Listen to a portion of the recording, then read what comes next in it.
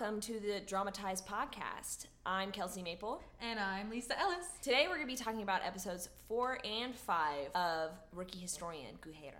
Yes.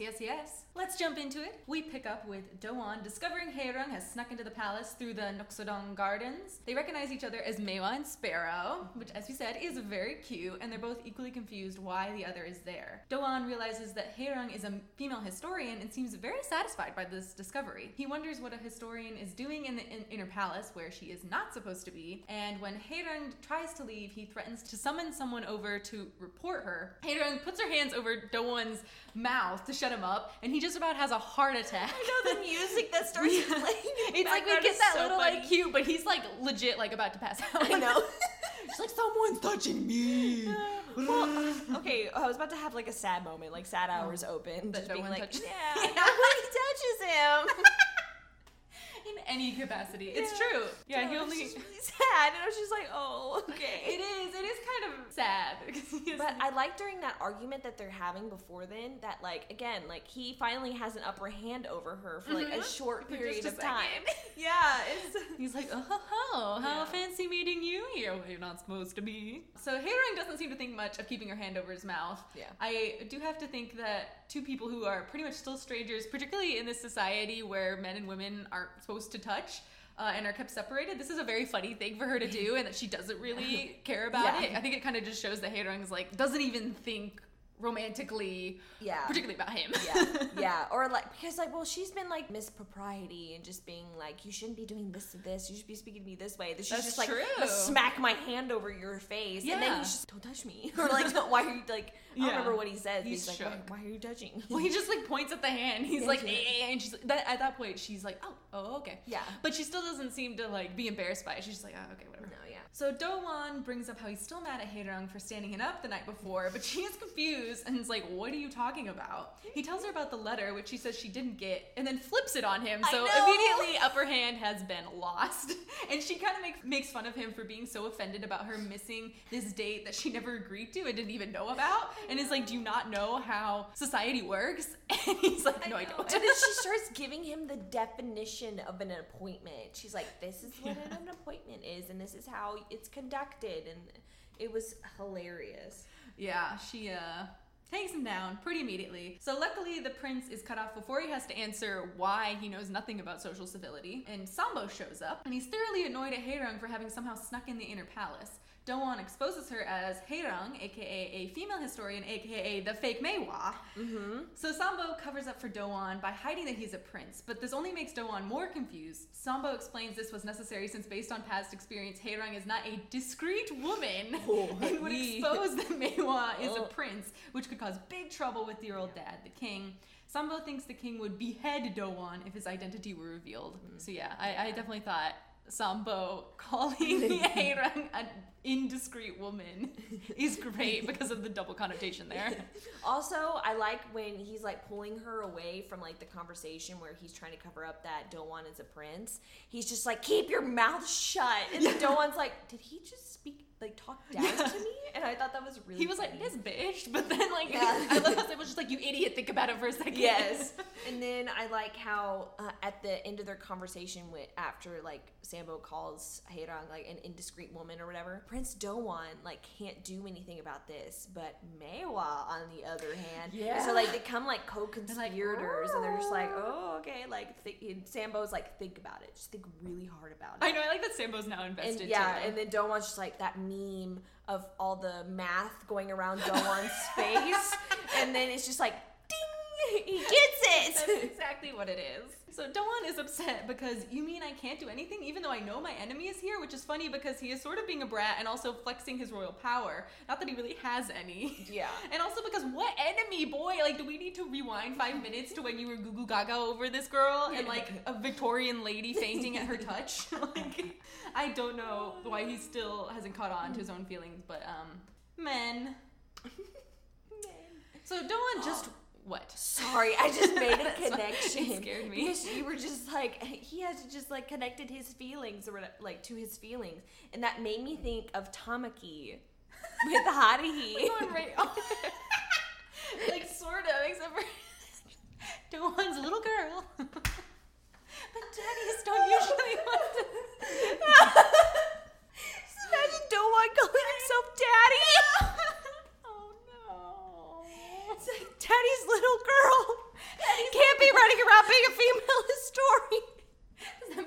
Sambo Kyoya. And the maid servants are the twins. All right, this has been the Iran High School Host Club podcast. Thanks for watching, everybody. My cheeks are so bad. Oh, goodness. Sorry, I'm taking us off the rails. No, that's what we're here for. So Doan says he just wants an apology. Yeah, right. So Sambo says he can still continue striking down Haerung as Mewa. Mm-hmm. Our dear historians are horrendously hungover from their harrowing night of hazing. Yeah. Haerung finally makes it to the office, and they're all shocked that she is, one, recovered from drinking, and two, got past the guard who was supposed to block her. They're all upset, but secretly, I think they're a little impressed. Yeah. But I like at the beginning of that scene, everybody's talking about how, like, Haerung hasn't come in yet, or, like, whatever, and, like, kind of talking bad about her. Officer Yang is, like, starting to not underestimate her. Yeah. And I was like, ooh. Yeah, I like how he's starting to not underestimate her. So begins the rise of President Haerung. The female historians are tasked with cleaning the library, but the other girls are so impressed with Haerung's victorious sacrifice from the night before that they do her work for her. Well, except for Sahi, who takes Haerung outside to have a little chat. Sahi basically says thanks, but no thanks for sticking up for me last night. She says she can take care of herself and was somewhat offended by Haerung's unwanted help. Haerung is surprisingly receptive of this request, and they both separate like adults. So what did you think of Sahi asking for Haerung to back off? I kind of didn't understand it. But I mean, if I like think about it harder, I guess she doesn't want to owe anybody any favors. Yeah. So I guess like that's why she was like, I don't want you to like do things for me, because then I feel like I'm gonna have to owe you something in return, maybe. I definitely think that's part of it. Yeah. And I guess I understood her more than I thought I would, because I see where she's coming from, and it might just be a personality thing. Because it's like, yes, Haerung met well, and I think did a great thing, but it did in turn make Sahi especially look weak for trying to stick up for herself and failing. And like, if you've been on the receiving end of unasked for help or advice, then you can see how it would come across as patronizing or belittling, even if it isn't intended that way, particularly in front of an audience like this was. So I think it plays to her characterization of she is also a very prideful girl who's trying to break these stereotypes. And so she isn't malicious or trying to undermine Haerung, but she is also independent and trying to appear strong. So it's kind of like Haerung stole her thunder. I can see that, And I was very, very proud of Haerung being so receptive of that. Yeah, like I apologize. Like I hear you loud and clear. Like that whole thing. The whole interaction was great, because it wasn't like that he was like, you bitch, you did this. She was just like, hey, don't do it again. And Haerung was like, okay. It was like a really civil exchange. Yes. I think, again, nice, especially when you have like the male historians kind of counterimposing that by being so emotional. Emotional and ridiculous, yes. So it was nice. So next, our gals get stopped by the head court lady and a retinue of court ladies and told to follow along. They are taken to an audience with the Queen Dowager. They're all very uncomfortable except for Sahi and try not to do something to offend Her Majesty. The Queen Dowager ends up being very kind and nice, or at least she seems to. I'm honestly not sold on whether she was in on this plot or not. I think she has ulterior motives. That's kind of my impression I think she is kind, but I think she is kind in general, and like that's not really a facade. But I think she was kind of laying it on thicker because she has ulterior motives. Yeah, well, I think she does know, because going back to when she had that meeting with the Crown Prince, that the female historians getting into the palace does not advantage her in any way, and that she knows that there's going to be at least one spy among them for the SSC, so I think she's like, hey, I'm looking out for you, but also I'm looking out for you. Yeah. So our historian gals are glowing from the Queen Dowager's kind words on their way back to the office when they're once again summoned by the court ladies. They get into this like sharks versus jets situation in a palace back alley, which I didn't even know they made those, and get physically taken down.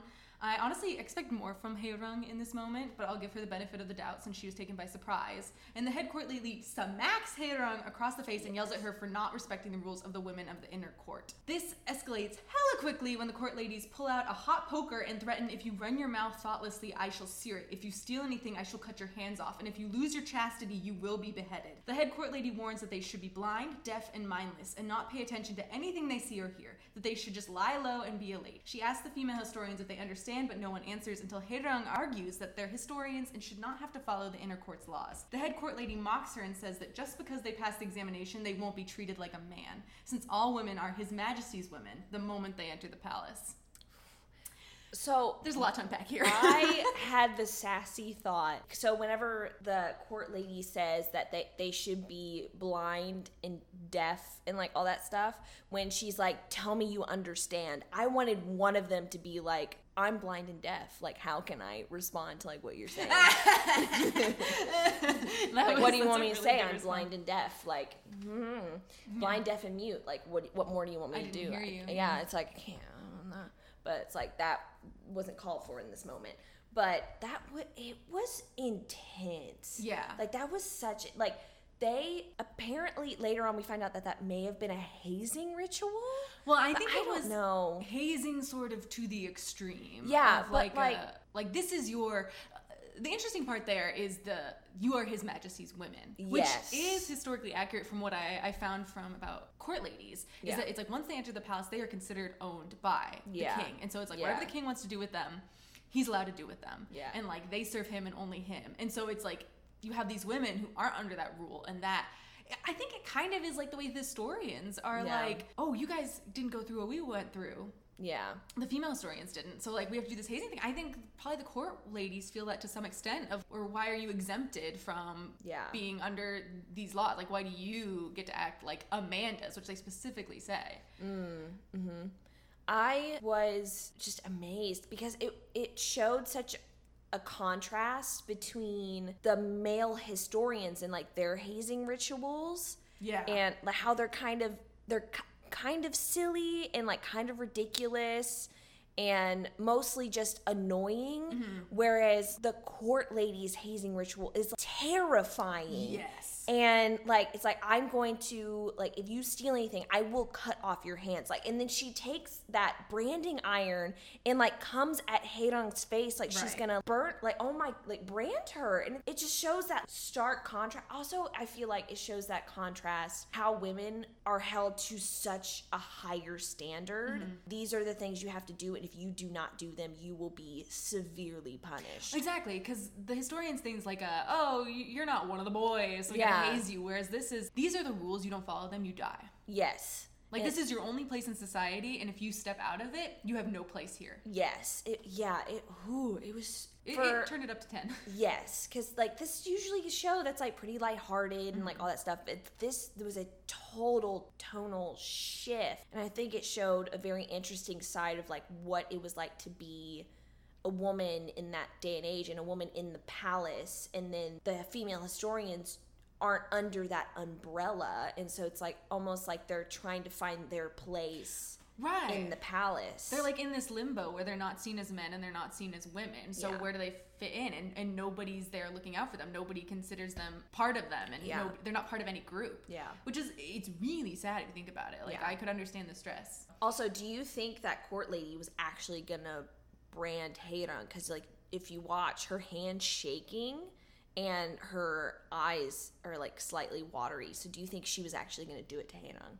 Yeah, I guess I saw that as more like an anger thing. Oh. I did not doubt her for an instant. Oh, I slightly did. I thought it came off as like she didn't want to do it, and that's why she was shaking. Because she was wanting Hae-ryung to like say something or like apologize or do something, so she didn't have to brand her. So the head court lady goes to burn Hae-ryung, but the historians come in at the last minute to save her. Officer Min and the head court lady argue about who the female historians belong to, the inner court or the office of royal decrees. The historians end up rescuing our gals and escorting them back to the office. On the way back, the historians talk about how they're afraid of the court ladies if that is their hazing ritual, which I think is very funny since it goes totally against the idea of women being fragile and delicate creatures. Yeah.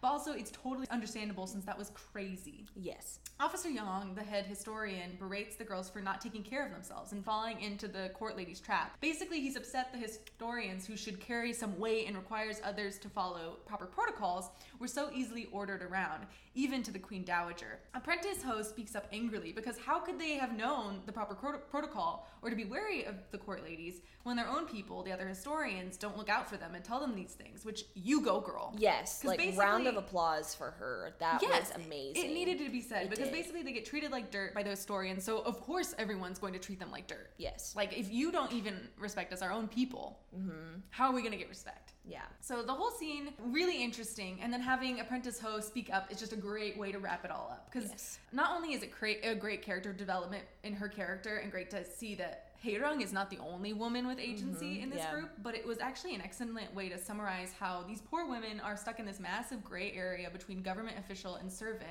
and also man and woman. Their role in society is unclear, and so no one knows how to deal with them. And so far, everyone just treats them really poorly because they can. I also like how Sahi, at the very end, was just like, she's not wrong. Yeah. And then just bows and then walks away. I feel like that just put like a very good touch to like the end of that argument, because they all walk off and you think that Sahi's just going to stand there and just be like, whatever. But then she's just like, she's not wrong, and then goes and follows the other female historians. And I think that was nice because like so far you're not sure which side Sahi's on. But after that, I was like, okay, she's with these girls. Yeah, for sure. So Apprentice Ho goes off sobbing, and all the girls comfort her, including Sahi, if only from a distance. And it's a really heartbreaking scene of her regretting becoming a female historian because of the way she's being treated. And I'm sure it's a similar sentiment that many people who step outside the status quo in any capacity feel. Yeah. She's being punished even though she didn't do anything wrong. Hae-ryung tells Apprentice Ho she's proud of her, which just really got me and was so endearing. I think that the whole scene with the court ladies and the hazing and Apprentice Ho speaking out, I think it's just an excellent scene all around. I really like that. So our historian boys are back in the office and looking rather pitiful. They won't admit it, but they do feel bad and somewhat responsible for what happened. Officer Min says he will begin teaching the female historians actual historian duties, and Officer Young agrees because I think he feels a lot more guilty than he lets on. Yes, because like during that scene, whenever Hae-ryung is like shouting at them, I think it really hit him hard, like what all the things she was saying, because like you just see his face and he's just like he can't even look them in the eyes whenever she's saying all that. And so I think he definitely feels really, really guilty and about everything that happened. So. For sure. So the other historians start furiously objecting because it took them months before they were even allowed to hold a brush, but Officer Young shuts them down immediately. So he is a secret good boy. We cut to Ye Old Printing Press, which is getting ambushed by some hooligans. The printing press is printing copies of the story of Hodam. The hooligans actually end up being terrible and murderous and start killing all the workers, which is definitely not according to due process. Nope. So I don't think that they are government officials.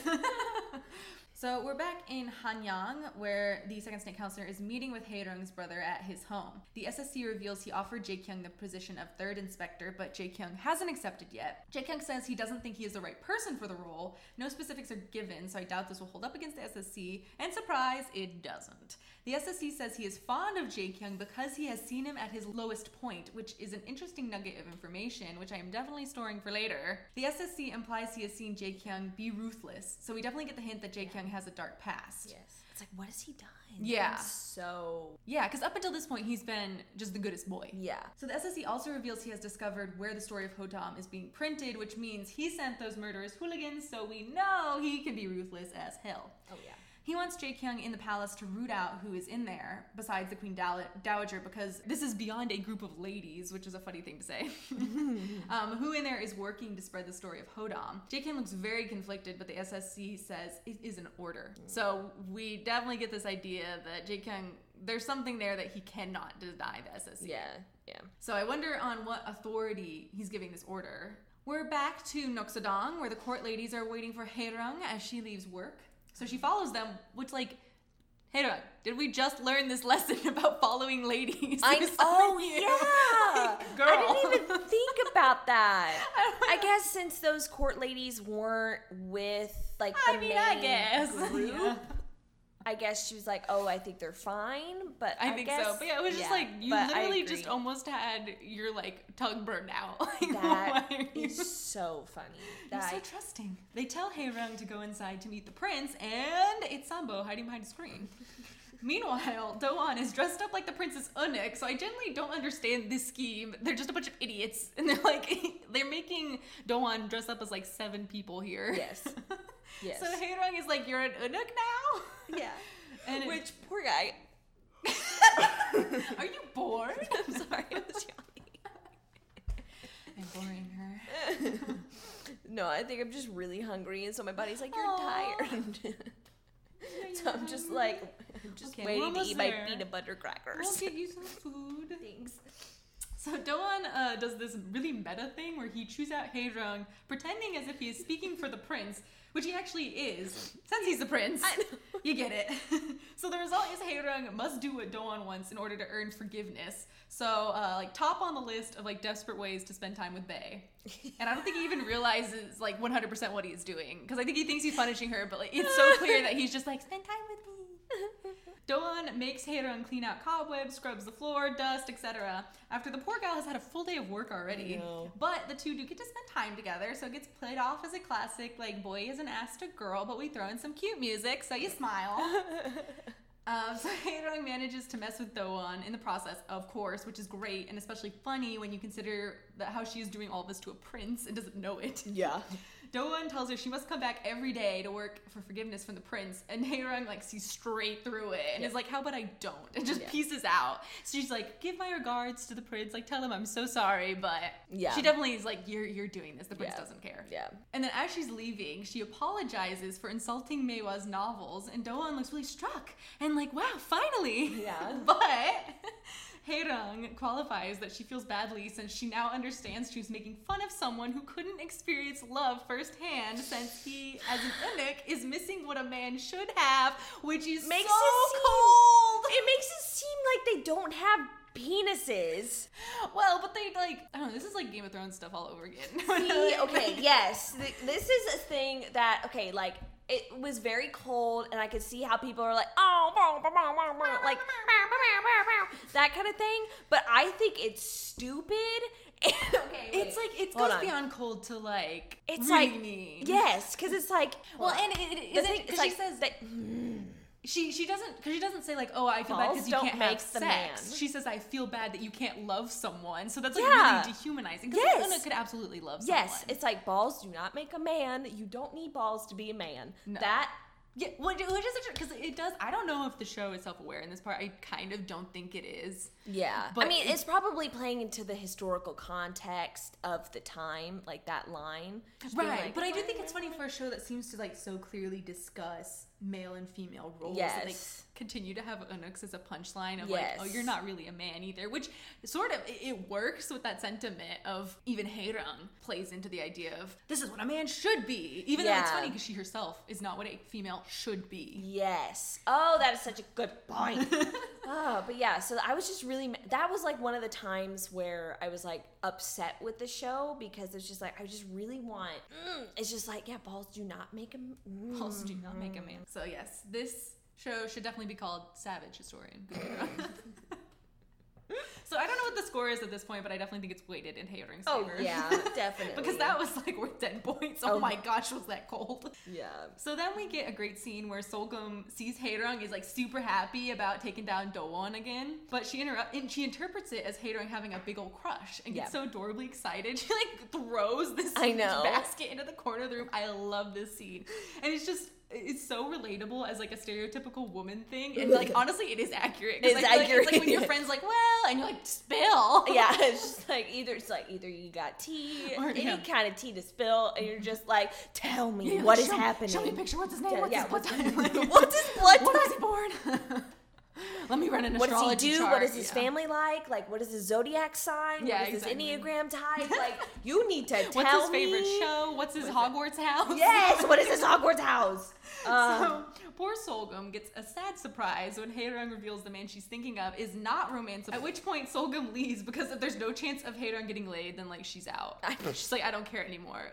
Like this sad girl. I know, she was like, I don't even care if you two take a bath together. And I was like, oh my gosh. I mean, I think you should care a little bit. I mean, Yeah. like, if it's an eunuch, does it just not count? It doesn't count. And just like they do be like, honey, it was an eunuch. It doesn't count. I know, exactly. I'm just like, it's like there's flaws in the logic here. I think they played up to the comedy a lot, and I did think it was a super funny scene, and it did make sense because I think Solgum isn't supposed to be a super deep character, so it was very much like as soon as Hae-ryung was just like, yeah, no, he's an eunuch, she's like, oh, okay, whatever, like I don't care, like you ain't getting married one way or another. Yeah. So next we see a woman with her face covered discovering the destroyed printing press, and one man still survives. The mystery woman carefully stitches up his wound. Sambo is at his house and greets a woman as his wife. We see it is the mystery woman from the scene before. And going back, I'm still honestly so confused how he has a wife, so I hope this is explained later. But Sambo is actually so sweet and gentle with her. Sweet. It's adorable. But you see the tombstone. Yes, next, yeah. Sorry. No, I got excited. Yeah, the woman goes in a closet and I wrote, gasp, reveals the gravestone of Hodam that Do-won discovered at the bathhouse in the previous episode. That's why I think Sambo dug it up. Okay. It's because he had it. Oh. That's actually a good point, because I guess I thought that she took it back, but you're right, maybe it was him. I think it was him. But it's so interesting because he doesn't seem to recognize her as a badass ninja character. No. He's very much like, oh, honey. I get the impression that Sambo is somehow in on this scheme and knows Do-won's identity. Definitely, yeah. I think so too. This was my theory that she is an animorph and could become a dog. And so she was the dog. It's a fantasy show. I just want an explanation. So we're at the Office of Royal Decrees, and the gals are getting a breakdown of the historian hierarchy. Hooray, bureaucracy! The female historians then get taken to their first task. They're sitting in on the royal meeting that day. Of course, some counselors have to be asked about having women in the meeting and are like, oh my gosh, a woman's in here. She's tainting the royal decrees. It's very funny. And it's so dramatic. It just goes to show that, like, despite the stereotype that women are the dramatic ones, it's like these men are like, oh my gosh. Is it?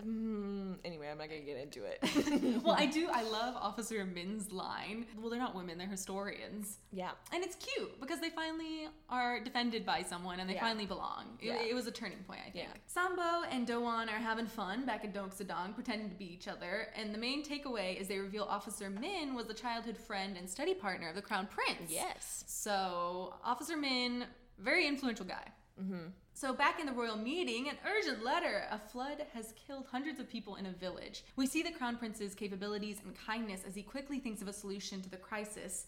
Why am I being so alliterative in this episode? I was not intentional that time. We see that he truly cares for the welfare of his subjects. But his counselors contradict him and want to punish the citizens for avoiding taxes rather than helping them during their time of need. The current political situation is messed up. Yeah. But our boy, the prince, calls out these aristocrats for never having to pay taxes themselves. He gets quite heated, and dare I say, it's a little hot. I mean, yes. Literally in my notes, I was like, I swear the Crown Prince is the only one who has sense. And I love his speech about taxes. Like, yes, Bibi, you call them out. Right, like, well, just the way that, like, he gets, like, you could tell he actually cares, and he just, like, takes them down. Yes. And it's just like, yes, we love a revolutionary. Yes. And, like, everything, but, like, the thing is that everything he says makes sense. Like, absolutely. It's not like he's coming from, like, an emotional place, which he is. Like, he cares about these people, but, like, also he's coming from a very logical place. Absolutely. Where it's like, why are you putting this burden on these poor people? You're forcing them to give more than what they have, so obviously they can't pay these things.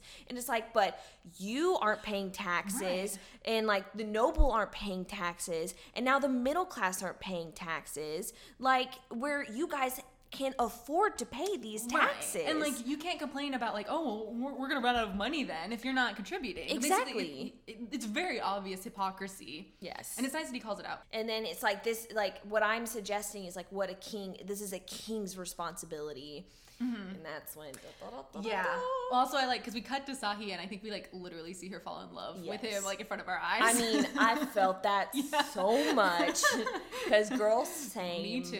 Me too. Then the king enters and ruins everything by shutting down the Crown Prince and taking his leadership back.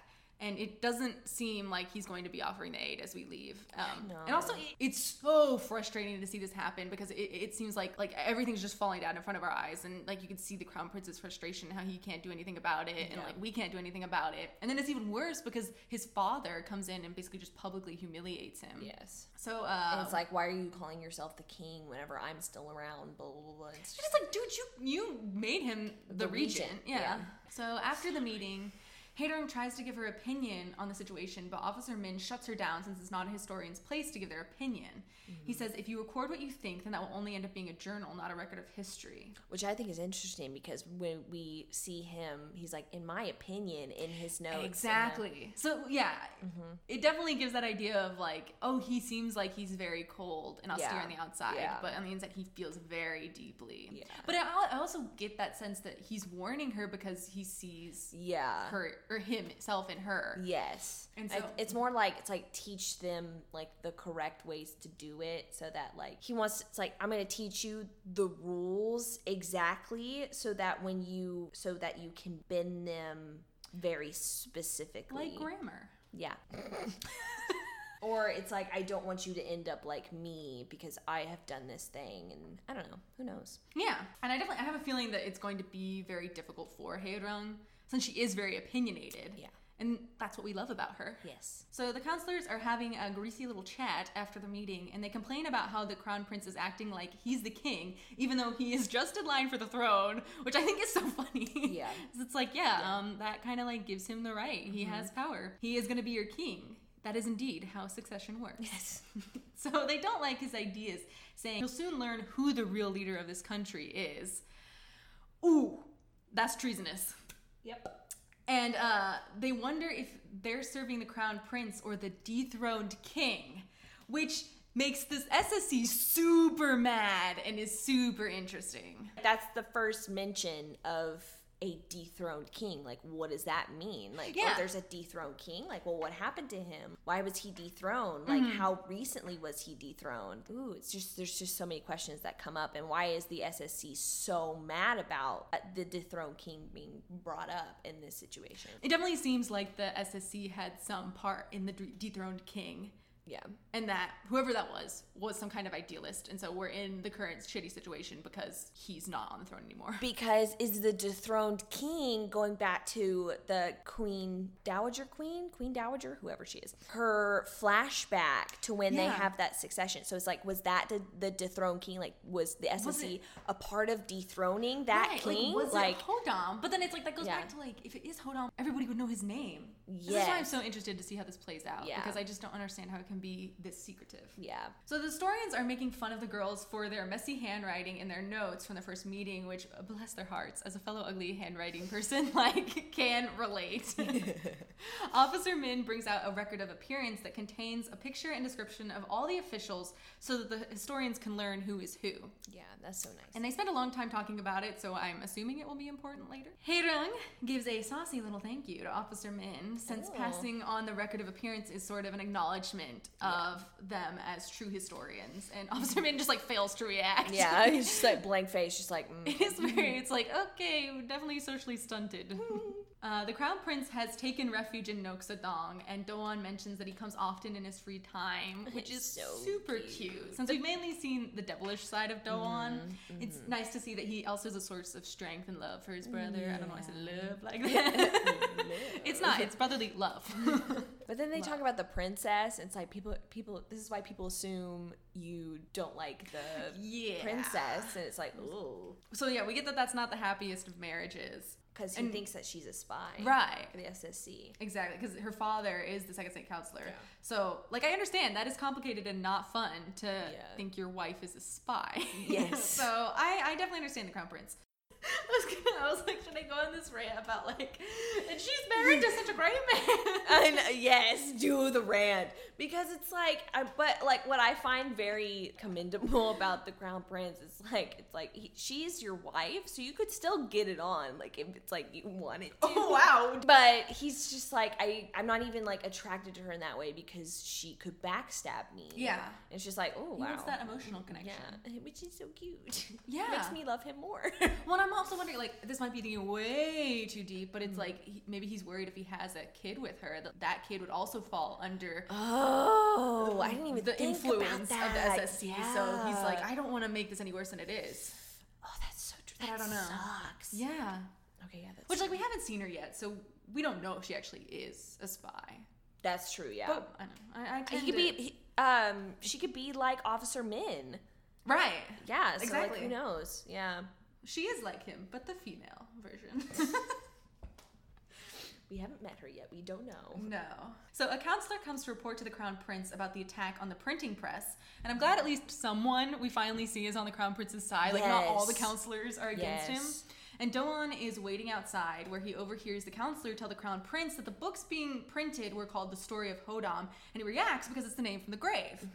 So we move to the SSC, who is getting a report from his murderous hooligan that one man from the printing press was still alive thanks to a crazy medical practice that doesn't exist in Joseon. The stitches we saw the mystery woman giving to the lone survivor. So the SSC is worried that the man might say something about the attack and orders some more murder. Our historian gals are going to attend an autopsy, and it's of the bodies from the printing press. They are handling the macabre situation far better than their male counterparts, which is so accurate because men are babies. Yeah. Well, I thought it was so funny whenever they were like going to go see the body. Somebody said it's less freaky when the sun is out. I think it was like Officer Young. Yeah. And he's just like, it's less freaky when the sun's out. And it's just like, that's so funny. Because, like, have you ever been around a dead body? It's freaky. When have you been around a dead body? My granddad had an open casket. Oh, okay. And so... It's just like, I feel like there's an explanation needed here.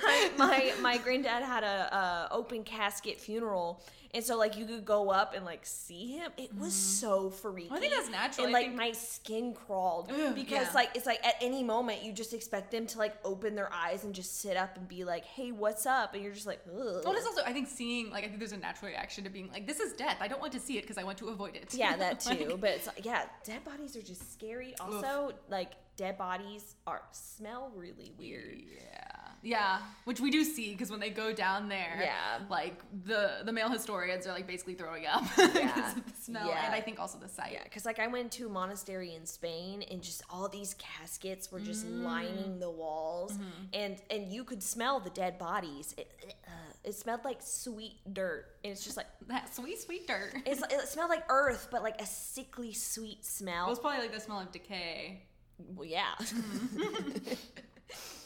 So yeah, I feel them in that moment too, but like also yeah, men are babies. No, I just think it's funny because they put it as like, oh, women, like girls are gonna be scared, don't be scared, but really the girls are like, yeah, it's fine. just like whenever they think it's like, oh, ladies, you're gonna faint at the sight of blood, and it's Yeah. just like, you know what we do once a month, right? We're very Which, familiar like, is with great blood. because like Officer Young, he's like straight up like she's the man's the situation, walks with like tampons in his nose. I know. Like, I know they're not tampons because they don't exist, but damn, Yeah. it looks like tampons. Yeah, she's the man. That is such a good reference. I think I stole it from you because you mentioned it. Oh sometime yeah, I last week. did. Whenever I got hit in the nose and I put tampons up my Yeah. nose. I was like, I don't know what they were, but I was like, those are tampons. Like, basically, yeah. So like, Hae-rong is of course interested in the survivor and this crazy new medical practice Yeah. because she's a crazy bitch. No, actually, she's our science gal. Yes. So everyone else is disgusted by the idea of a man being sewn up like a blanket. Yes. So she wants to go in to see the survivor, but they don't let her. Because she thinks she knows what it is, like what's been done to him. Yeah. Because she's read about it. Because she's like, it's a Western medicine that's like, it's called stitches. And so she wants to like see if she's right. Yeah, but they basically, I think the excuse is they want to go home. So they're like, no. So on her way out, she passes none other than our boy in baby blue, Prince Doan, who is sneaking in to try to see the survivor himself and get some answers about Hodam. But he is moments too late because the survivor no longer survives when he goes in, and we had just seen a man walking out moments before. So Doan goes to chase down the presumed murderer, whom he had seen exit the building. Meanwhile, Hae-rong heads back to the Royal Investigation Office, ostensibly to try to sneak in. But on her way there, she stumbles across an unexpected sight. Meiwa is there with a sword at his throat, having been caught by the murderer. She is shocked, but even more so when she hears Meiwa declare that he is Doan, Prince of Joseon. Yeah. And end scene. and then really happy music Yeah. plays at the end. It's like cut to him with like a sword to his throat, and then it's just like happy music. And it's just They like, haven't introduced the rest of the OST yet, so. So yeah, things seem to be really picking up, and we are continuing this trend of cliffhanger endings. Any thoughts on this episode? Doan, you beautiful idiot. Yeah, Like, for why sure. are you gonna go after this man that you know murdered somebody? Yeah. Follow him. It's like, you don't, like, we don't know if you know any sort of combat at all to protect yourself. Yeah. Like, you are not subtle in the slightest. No. Like, and you're just gonna go follow this man? Like, You're what like did you wearing bright blue as well. Yes, it's like, what did you expect was gonna happen? Yeah. Ugh. He's really lucky that Haerung showed up. Yes, and I like how Haerung just like picked up this piece of wood. Yeah. And is gonna, like, She's like, I'm gonna take him out. beat this man. Yeah, because like we know she's been capable. Because in that whole like brawl scene, Heck yeah, she was yeah. like kicking people in the nuts and like hitting people with books. Can't do Yeah. that to Doan though. Allegedly. Allegedly. Episode 5. We pick up with Haerung discovering Meiwa trapped in a dark alley with a sword to his throat, admitting that he is a prince of Joseon. The prince asks his assailant if he thinks he can really kill a prince. The man doesn't back down, but at that moment an arrow comes sailing in, distracting the attacker. We see it was fired by our ninja warrior woman / Sambo's wife. And the assailant flees and she chases him down. Haerung runs up to Meiwa to ask if he's okay, and he looks stunned. He faints in her arms. Poor Haerung looks genuinely very concerned, but just kind of whispers something at him while gently shaking him. I thought it was very funny that she was like, help! She was just like, oh. I love how he just is like, I saw him faint and it's a damsel. I'm just I'm a damsel. It was very sentimental in a way. Yeah, like, but also I am him in that I am in him. that moment. Yeah, I would it was probably done the same thing. Understandable Understandable. to be a little stressed by almost dying. Having a sword held to your throat. So badass ninja lady pursues the attacker and they fight. And I totally forgot about this scene, like from the first time that I watched it, because it is one of the only instances of a fight scene and physical violence in this otherwise pretty low-key drama. So very much when it came up, I was like, this show has a fight scene? Yeah, I guess it's the only one that has choreographed, like a choreographed fight scene. Yeah, that's true. Interesting. I liked how it was between a woman and a guy. And Oh yeah. the lady Oh yeah. also won the fight. Yeah, so she that's did. real nice. Doing some like chi blocking or something, Ty Lee style. Didn't she stick something in him? Yeah, I think it was like, so his leg went dead, right? So I think it was like an acupuncture thing. Ooh. Yeah. Or it was... What if it was laced with something? I couldn't... Yeah, it could be either. I liked to think that she was Ty Lee.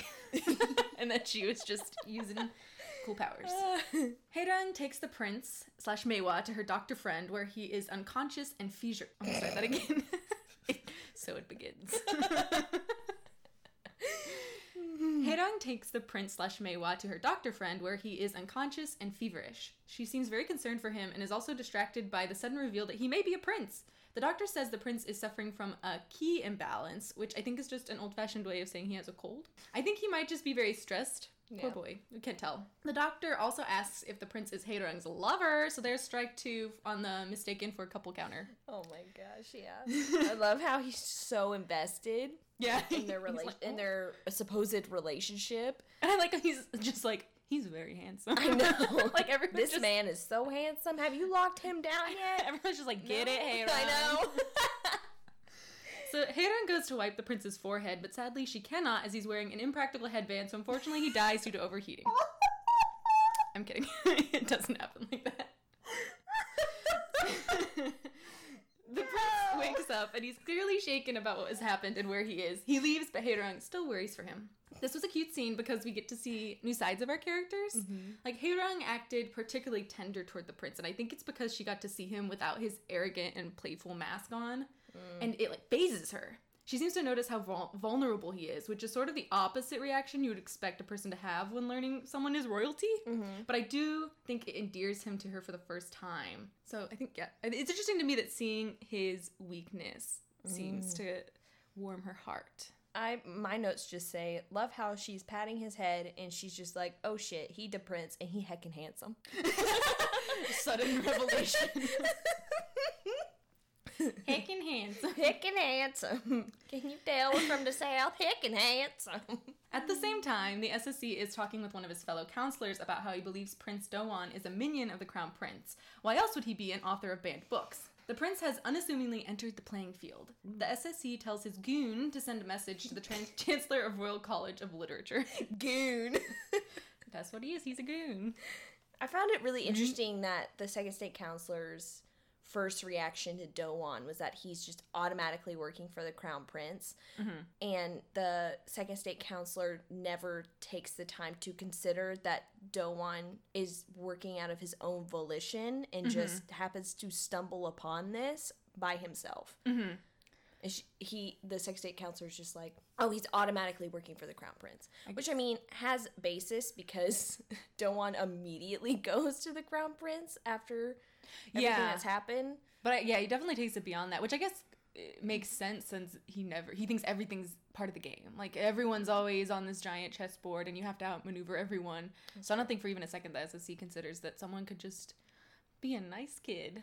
Dowan reports back to the Crown Prince, as you said, about the man in black who he believed murdered the printing press survivor. He let slip that he had an altercation with the swordsman. The Crown Prince is upset at Dowan's recklessness and tells him to not try to find out what the story of Hodam is about.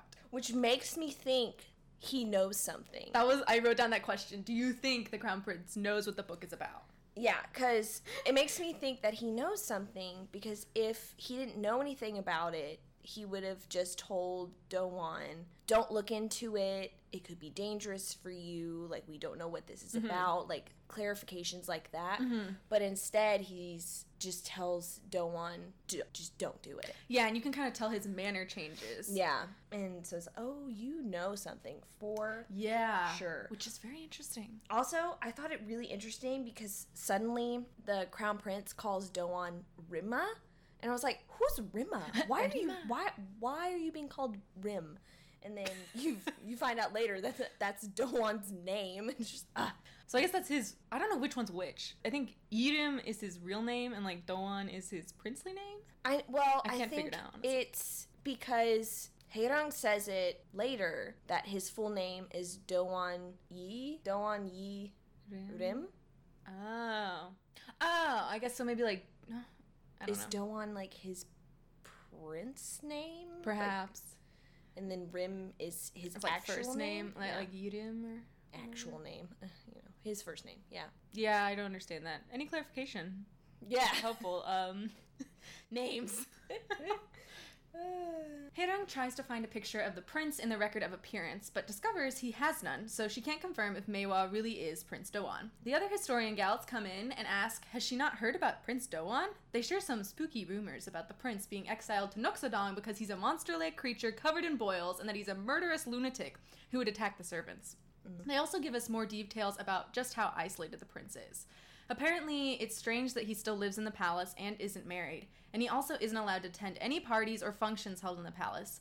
Once again, sad hours are open as I think about how lonely this poor boy must be. I know, because, like...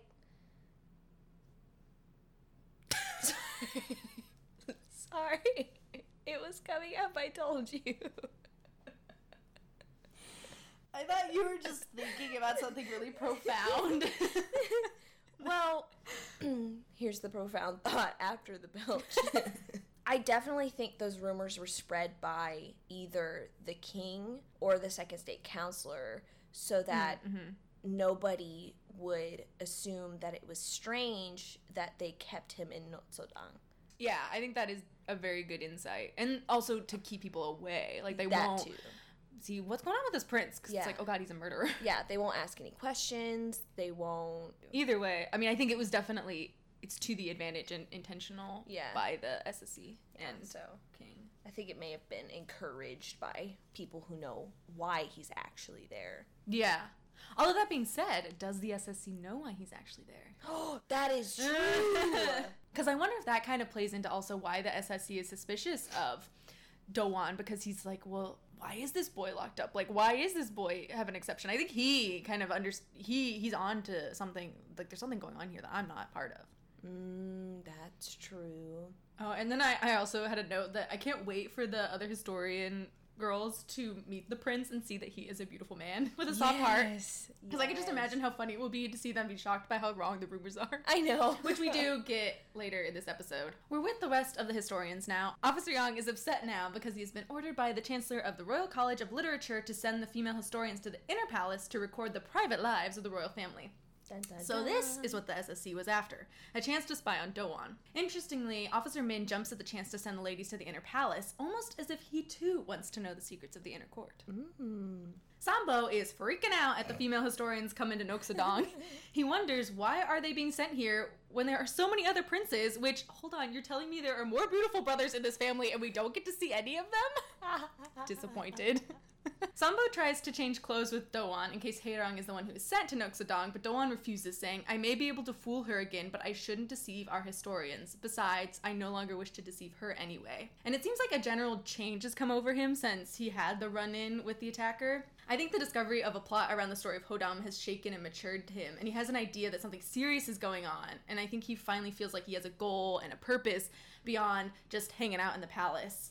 And this has given him a more serious side to his character, hence why he no longer feels the need to harass Hae-rang. Yeah. Also, I think after that whole incident, we really see a side of Do-won that we hadn't really seen before. We'd gotten a glimpse into it whenever he came up with the question for the exam, but during that conversation with the Crown Prince, you really see how intelligent Do-won actually is.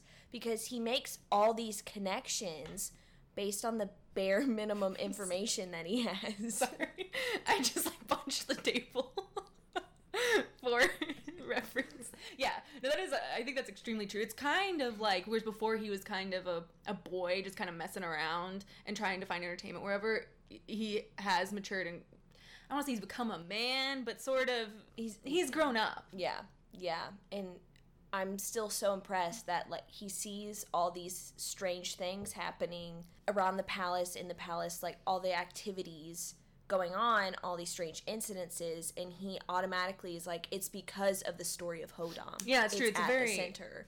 It's a very intelligent assumption to make. Yeah. And I wonder if it does help that he is removed from palace life.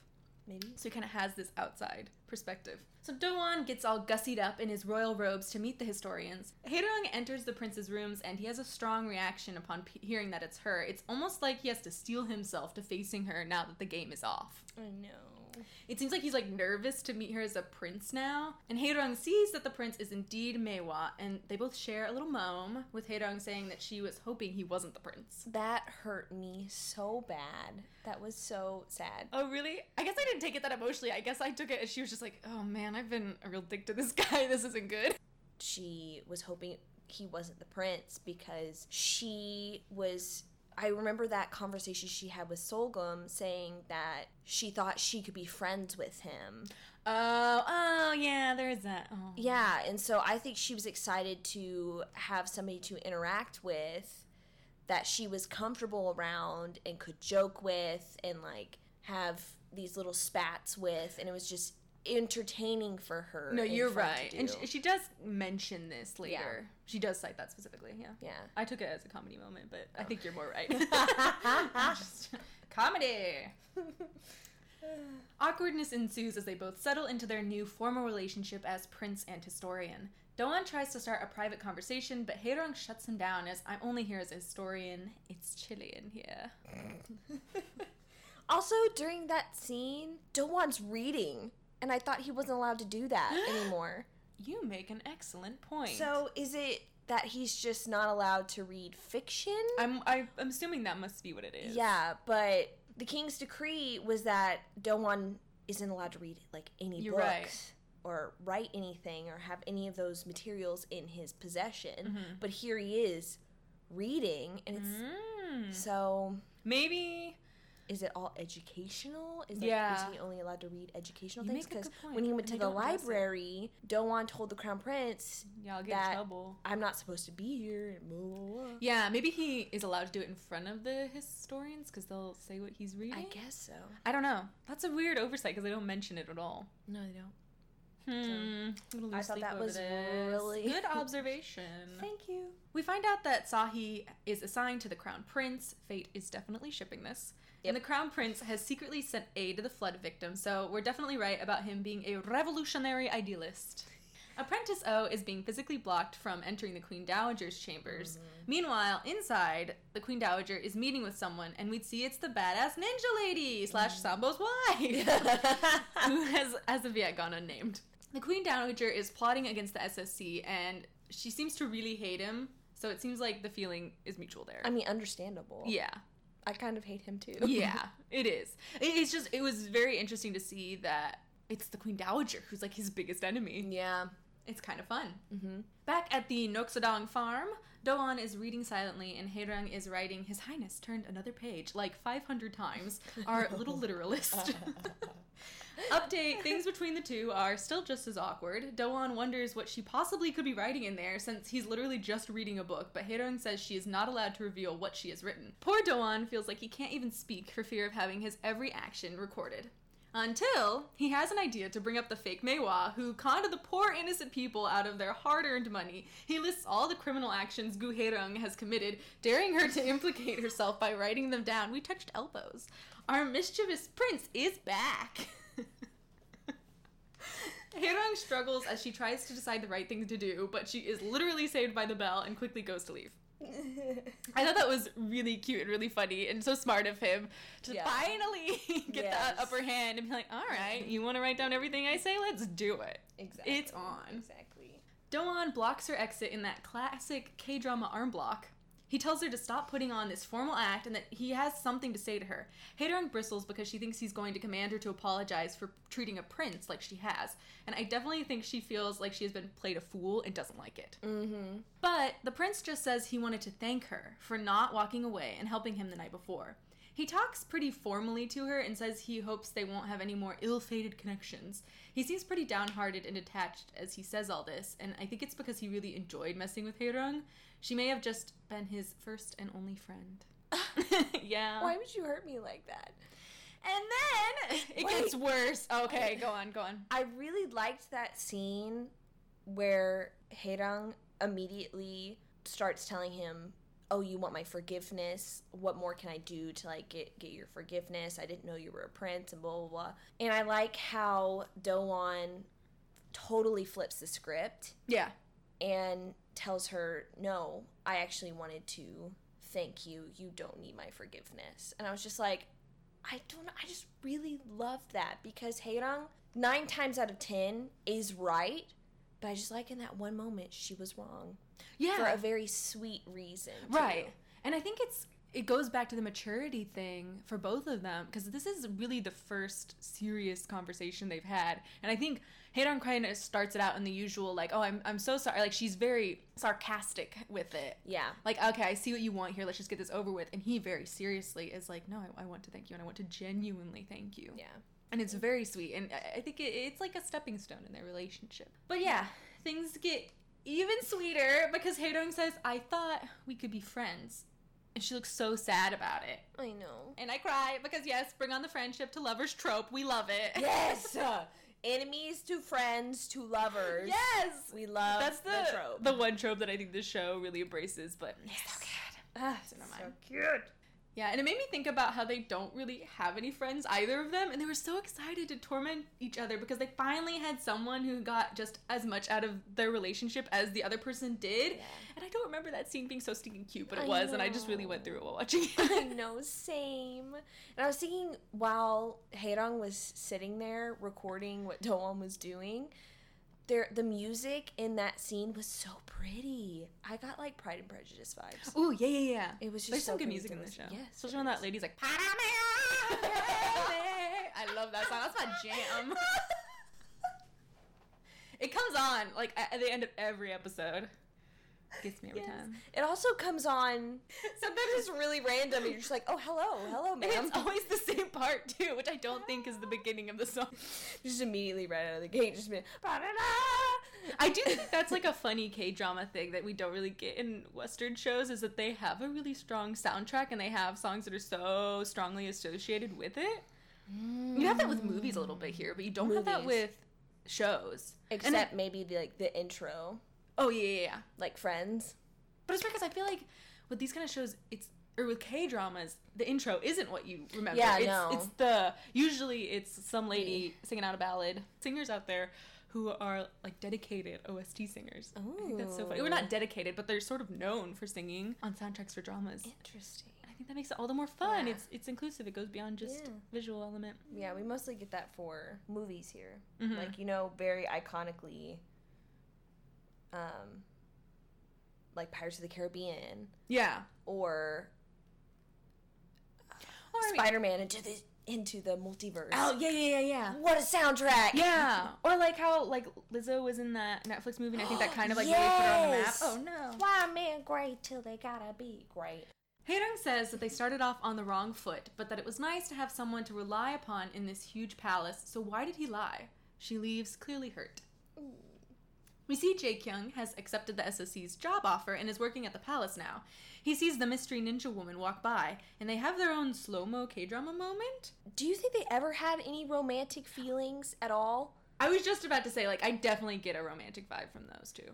Yes. Because we find out later in the episode, like, they know each other, and the reason she says she doesn't kill him is because she once adored him as a brother, but I don't know, I get more than just those vibes from the two of them. Yeah, for sure. Especially because we got the slow-mo moment. Yes, and do they get their own song? I don't know. But they definitely, they got a slow-mo movement. What? Yep. They got a slow-mo moment, and they got their own little ballad in the background. Yeah, but I got romantic undertones too. And I should, because I just want something good for Jae-kyung. Me too. I want him to have a lovely lady to go home to. Or a lovely man, whatever he likes. Yeah. Or just his alcohol. He seems to just go home to that a lot. Whatever floats his boat, we're fine with. We just want him to be happy. We do. He's a good boy. Jae-kyung asks around about the mystery woman and finds out that she is Sambo's wife, which is interesting. Cut to Officer Young being mad about the quality of the female historian's work. It seems they all had a tough day on the job. We do find out that they have been there for a little more than a month, so that's helpful for keeping track of how time is passing. We find out that Hae-dong volunteered to go to Noksadong instead of Apprentice Ho, and they were so worried about her facing the monster prince on her own. The other female historians reason that if Hae-dong made it out okay, he must not be a lunatic, but just covered in boils, so they ask how horrific he looked. Hae-dong denies it and goes on about how handsome he is, although I think it's without realizing it entirely. It's very sweet of her to defend him and help to clear his reputation, despite her being peeved with him at the moment. Yeah. I think she would have jumped at the chance to mess with his reputation even an episode ago, but now that she has seen how vulnerable he is, she feels more of a responsibility to support him. Yeah. It's fine. I just think about how lonely he must be, and it makes me sad. It is really sad, because I think it kind of comes on slowly, because he does bear it quite well in the beginning, and it's like, he seems very fun, and he's like, I'm so excited to go out. Like, he seems like such like a innocent child, or like a puppy or something, and so like you see everything through his tinted glasses until all of a sudden you realize how isolated he is, and that he really does not have anyone besides Sambo. I know. And I guess his two core ladies. And sometimes, whenever the Crown Prince has time. That's true. But I almost feel like in some ways the Crown Prince, it doesn't mean to, but I think he some ways makes it worse. Because it's like he is everything that Do-won wants to be. It really hurts. Also, it's worth noting that Hae-dong does get a kick out of telling the girls that the prince is mildly ill-tempered, so got him. Yeah, she still had to Yeah. get some sort of dig at him. Yeah. At least. Which is like, pot call on the kettle there. Right? Back at Noksadong, Prince Do-won is very obviously thinking of Hae-dong and doing the old she loves me not to a poor flower. Oh my gosh, I thought that too! Okay. Sambo gets really mad. He's like, leave that flower alone!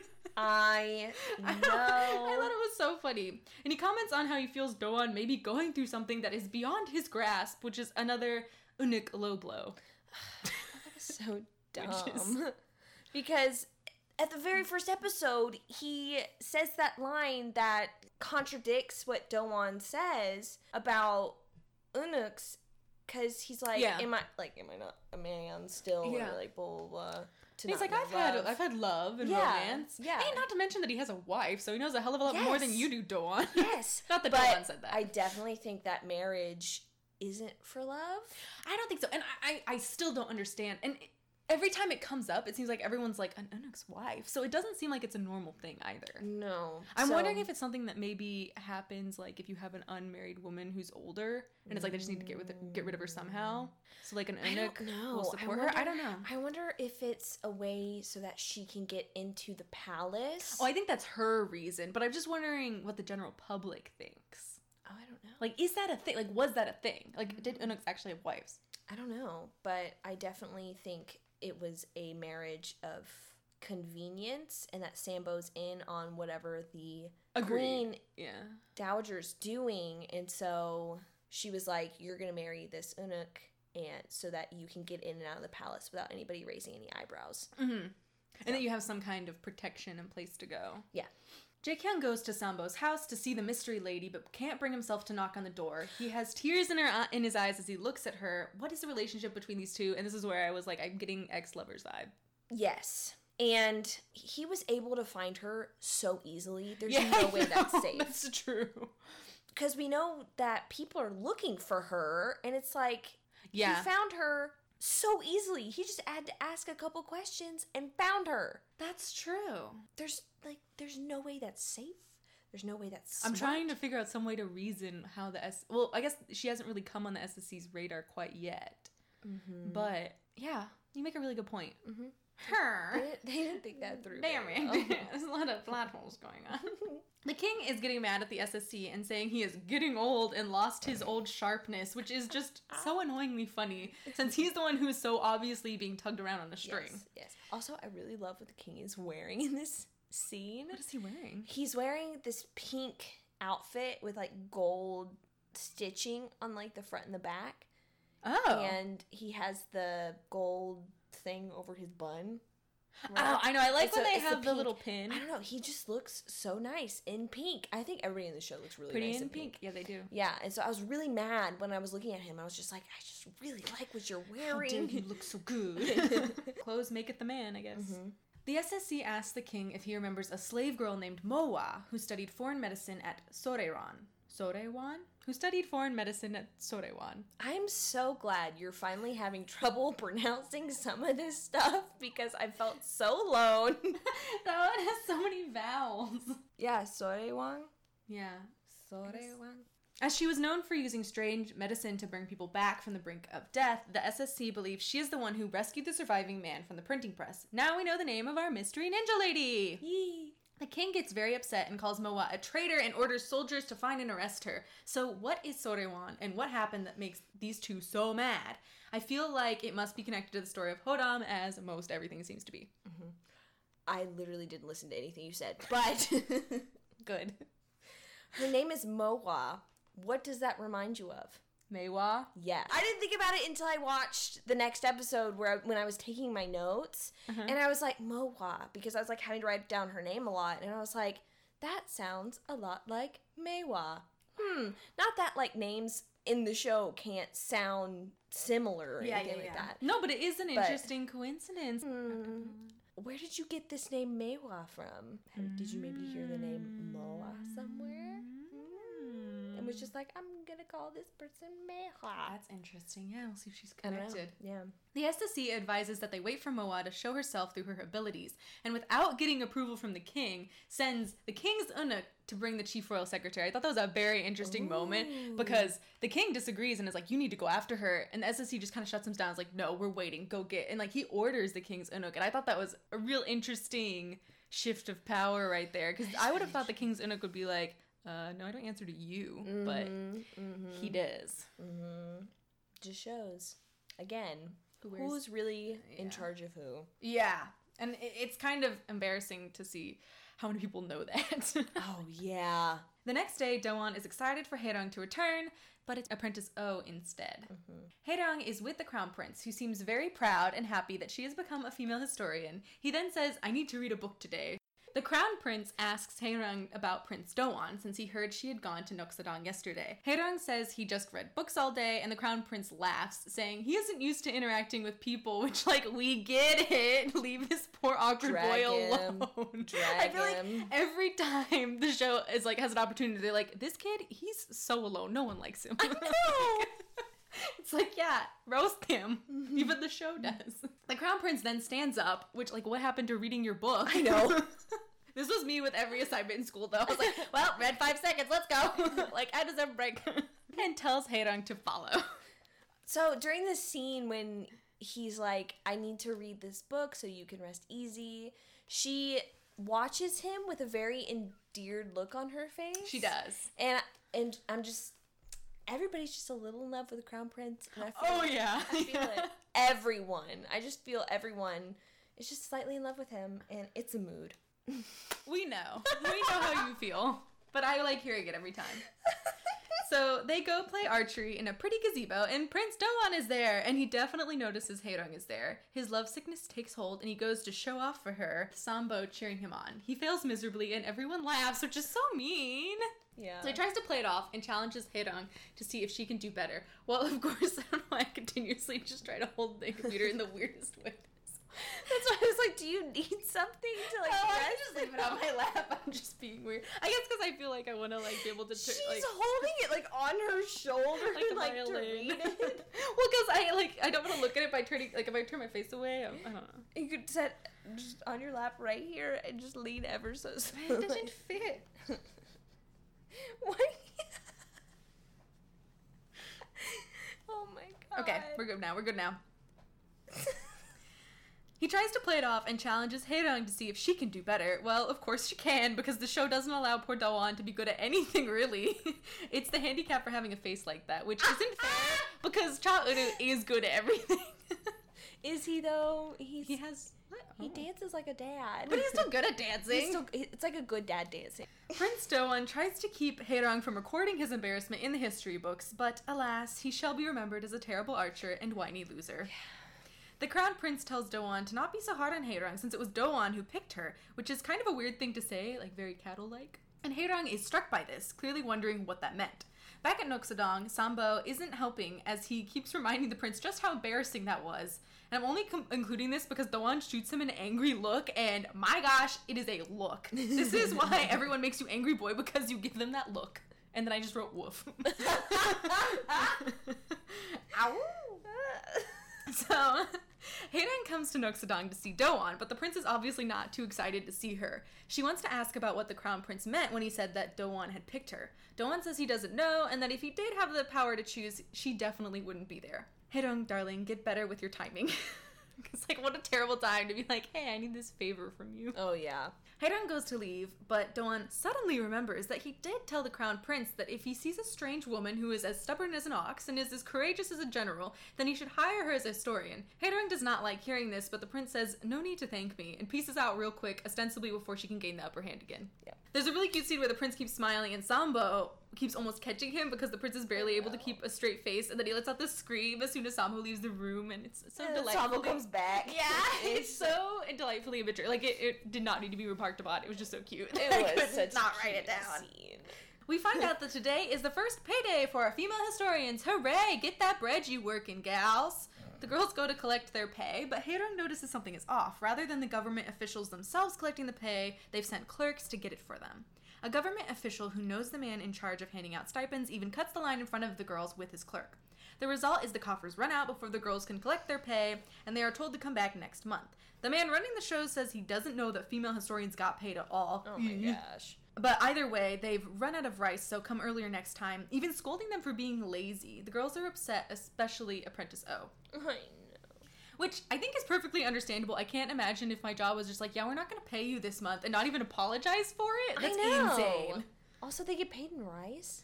Yeah, I really, really tried to look up something about this. I couldn't really find if that was normal, but I guess it just makes sense that you'd get paid in something that's a common commodity. Because they also have money. I know. But I guess that's just how, because they also call it a stipend. So I wonder if it's like you get maybe like a yearly pay and then maybe a monthly stipend in rice, and then I guess they could either they eat the rice or they could resell the rice. I don't know. I tried to look this up so much. So if anybody has any information, I could not find anything about people. I found like one reference where it was like female physicians would get paid in rice, but it didn't really explain why. I also thought that was interesting. Apparently, it's been a lean year, which makes me wonder why they hired more people then. Since the SSC insisted on hiring female historians, I feel like he should be in charge of making sure they get paid. I definitely think that that's an excuse. No, it is. Yeah, I think it gets It's revealed more only later. a year, and it's like, no, it's not. Yeah. The reason Apprentice O is especially upset is because she had to take out a loan for the hazing ritual since she doesn't come from a rich family. Which is so sad. Yeah, it is. Some of the male historians drunkenly enter the restaurant where the girls are sitting, and Hae-rang gets them to treat the group. They're celebrating that one of the historians, Chiguk, got his full stipend for his first time ever. This does not help with the girls' mood. But they soon catch on to the larger conspiracy. Basically, you ain't getting paid unless you hire an assistant clerk and become close with one of the officials. So basically, you have to pay someone to get your money that you bribed someone else to get. And it's a real corrupt process, to say the least. The male historians brush this off as a custom, and customs are much harder to change than the law. Hae-rang, of course, does not look like she can accept this, perhaps because she knows a thing or two about harmful customs and going against them. Again, such an Enneagram 1. This is wrong. Well, I saw it wrong and I must write it. The whole rest of the episode and the next one is very... More on that later. Did you relate? I mean, yes. I mean, I think... I feel like we all can. Yeah. But it's also... You can see from the outside perspective that it's like, Hae-rang, think. Yes. I think she thinks everything's too black and white. Oh, yeah. She doesn't see big picture very well at all. She's like, I see this thing that's wrong. I'm going to call it out and write it. And it's like, it's not that simple. Right. So. And so, yeah, it's hard because it's like, you can't get mad at her because you're like, oh, yes, Hae-rang, you're right. Like, I like what you're doing, but yeah, it's not that simple. Mm-hmm. The SSC is reading Sahi's notes from the palace. We see the two don't get along superbly as Sahi tries to give her opinion and the SSC dismisses her. On her way out, she meets Officer Min, who is suspicious of why she would be there, but Sahi tries to play it off. Officer Min is clearly not convinced and warns Sahi to be careful, as a historian should not build personal relationships. They could end up backfiring in the end, which this could apply to more than one person in this show. It feels like foreshadowing. Yeah. Also, I was really sad with this scene because I feel like Sahi has had so much character development, or we've seen more of her. Yeah. And so I started to like her a lot more, and then we find out that she's working for the SSC, and now I'm sad, and it's like, I was starting to like you. Why are you doing this? Which, yeah. I have a lot to say about Sahi, but we'll talk about it next episode, because that's when more happens with her. Mm-hmm. The next day, at the Office of Royal Decrees, an official comes in to reveal that Hae-rang wrote a petition to ban the recruitment of assistant clerks. Everyone is furious with her because she is messing with something so big that affects thousands of people. Everyone in the Office of Royal Decrees could have been fired if the king had read her petition. The official tells Hae-rang, you already crossed the line by entering the palace when you're nothing but a woman, so the least you can do is try your best to not cause trouble. Officer Min gets mad at the guy and tells him to be careful with his words, which you go, yes. Yes. Loved Call that him moment. out. Yeah, he was just like, stop, like you were in my house, shut up. Yes. It was great. The man says all the historians are weak-hearted fools and pokes Hae-rang in the forehead. So, like, the man crossed quite a few lines. And, like, everyone was very stunned by him doing that. After the official leaves, Hae-rang demands to know what she did wrong. She says, I noticed an irregularity and I only asked that things be set right. Basically, she is at a loss for why this is such a big deal. And this is upsetting her as she looks very close to crying. Mm-hmm. Interestingly, Officer Yang starts to go after Hae-rang for only thinking of herself. But the rest of the historians hold him back. It seems like they aren't happy with Hae-rang, but they sympathize with her and respect her enough now to appreciate why she is upset. In this scene, when Hae-rang's getting yelled at about her petition, it very much reminded me of her argument with Jae-kyung, where he's talking to her about when she first meets Officer Min and is like, what is on? Yeah. I want to read these documents, blah, blah, blah. And Jae-kyung's just like, who are you to, like, cause all this trouble, blah, blah, blah. Like, why does it have to be you? And she's like, why can't it be me? And so when she's here, this guy comes in and is like, who are you to raise this kind of trouble? Yeah, yeah. I feel like that stands in her, as her character, her being like, why can't it be me who raises this trouble when there's a wrong going on? Also, I liked how during this altercation, the historians slowly gather around Hae-rang, like behind her, and they're all just like, you're yelling at one of our historians, like, she's a part of us, you're not that and when that guy, like, pokes her, they're like, whoa, get out, like, you've crossed a line. Yeah. But Like, she's one of ours. yeah, but then But they're I- so mad at her, and it makes. Well, but it's like, it makes sense to me. It's Yeah. like, it's kind of like, I can pick on my sibling, but you can't. Yeah, Like that kind yeah. of feeling. So it's cute in its own way. And I liked Yeah. your connection to that fight with Jaekyung, because Yeah. like that time he warned her, like, hey, like, you got away with this time because we came and helped you and you had people by your side, but this isn't going to serve you. And this is the payoff for that moment of she did the same thing. She didn't learn her lesson, and now she's having to pay the price. Yep. Yeah, so I thought it was an interesting scene overall. Not anything super new. Hae-ryung is very Hae-ryung in that she sees something that she thinks is categorically wrong, so of course she tries to fix it, but she doesn't think of the overall larger context. It's basically what the Crown Prince warned her of, and I'm sympathetic with her, and part of me cheers her on, but also I hope she learns that being the loose cannon doesn't always work when you're part of a group. She's very, she thinks individually, and it's like, we love her for being an individualist, but it also isn't good when you have people who rely on you. Yeah, she very much doesn't think of the consequences to her actions, like the bigger picture. She only thinks that if I call this out or if I change this thing, that it's just going to get better. Mm-hmm. That's it. Yeah, she's very It's much like- an idealist. Yes, and that doesn't always happen. Which I think that's kind of the more interesting part of this scene is she's tried so desperately to be part of this group of historians, and she's so excited that she's finally accepted as a group, and they actually defend her here, and she is, but it's her who has betrayed them this time. She's not helping the rest of the group. Yeah. So she has a ways to go too. I kind of like any scene that, I don't want to say knocks Hae-ryung down, but she has so many triumphant moments that it is nice to see that, you know, she's still a good person, absolutely, but she has her flaws. Yes. It makes her a very good, well-rounded, thought-out character. Because she's not just scientifically minded. She's many things. She's also tender. Does that make any sense? No, Sorry, I don't know why I laughed at the way you said tender. Tender. I just like how they've created her character. Yeah, a lot. she makes it, because I think she's the heart of the outside, soft of the inside. The prince is being sad puppy because his friend Hae-ryung isn't coming to visit him today. He finally sees her walking up, and he gets super excited and goes to play it cool as she comes in. He starts to harass her a bit, but when she doesn't respond with the usual banter, he wonders what's happening. He can tell by her face that something happened, which means he's a man who can actually read the room, which is a rare find. Yes. And asks her what it was. Hae-ryung says nothing happened, and then breaks down into tears. The prince gives her the most wonderfully sympathetic look, and walking past her, so his back is to her, tells her she can cry. No one comes here, so no one will hear her. So you can cry out loud. It's okay. And so the prince leaves the room, and Hae-ryung cries. And then we realize he was lying. Someone does hear her tears. End of episode 5. It was such a sweet moment. It was so good. But also, it made me so sad for him, because it's almost like he's saying it from experience. But yeah, so it's almost like he's saying that from experience. It is that. Now that you say that, that does make perfect sense. And it is that maturity of him, of like, he sees that feeling in her and he's like, I've been there. Like, I know how this feels, so I'm just going to let you go through it. But he hears her tears. So Oh she's my not gosh. alone. Yes.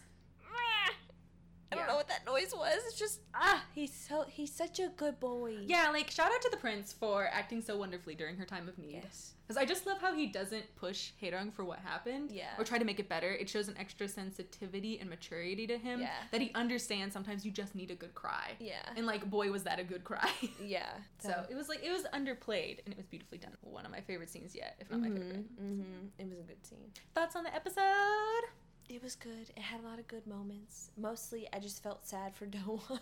I know, it was like the episode where it's like, hey, this boy is sad.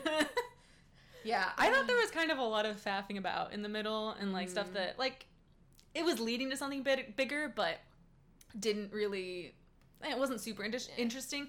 I think those standout moments are the beginning and the end. Because we get to see, at the beginning, we get that change where we see Do-won be vulnerable finally, and that really changed how Hae-ryung sees him. And then at the end, we get kind of the opposite moment where Hae-ryung becomes super vulnerable in front of him, and that kind of changes the way he sees her. And I think the way that connects and cycles through. Yeah. I definitely think they're sentiment. friends now. Yeah, for sure.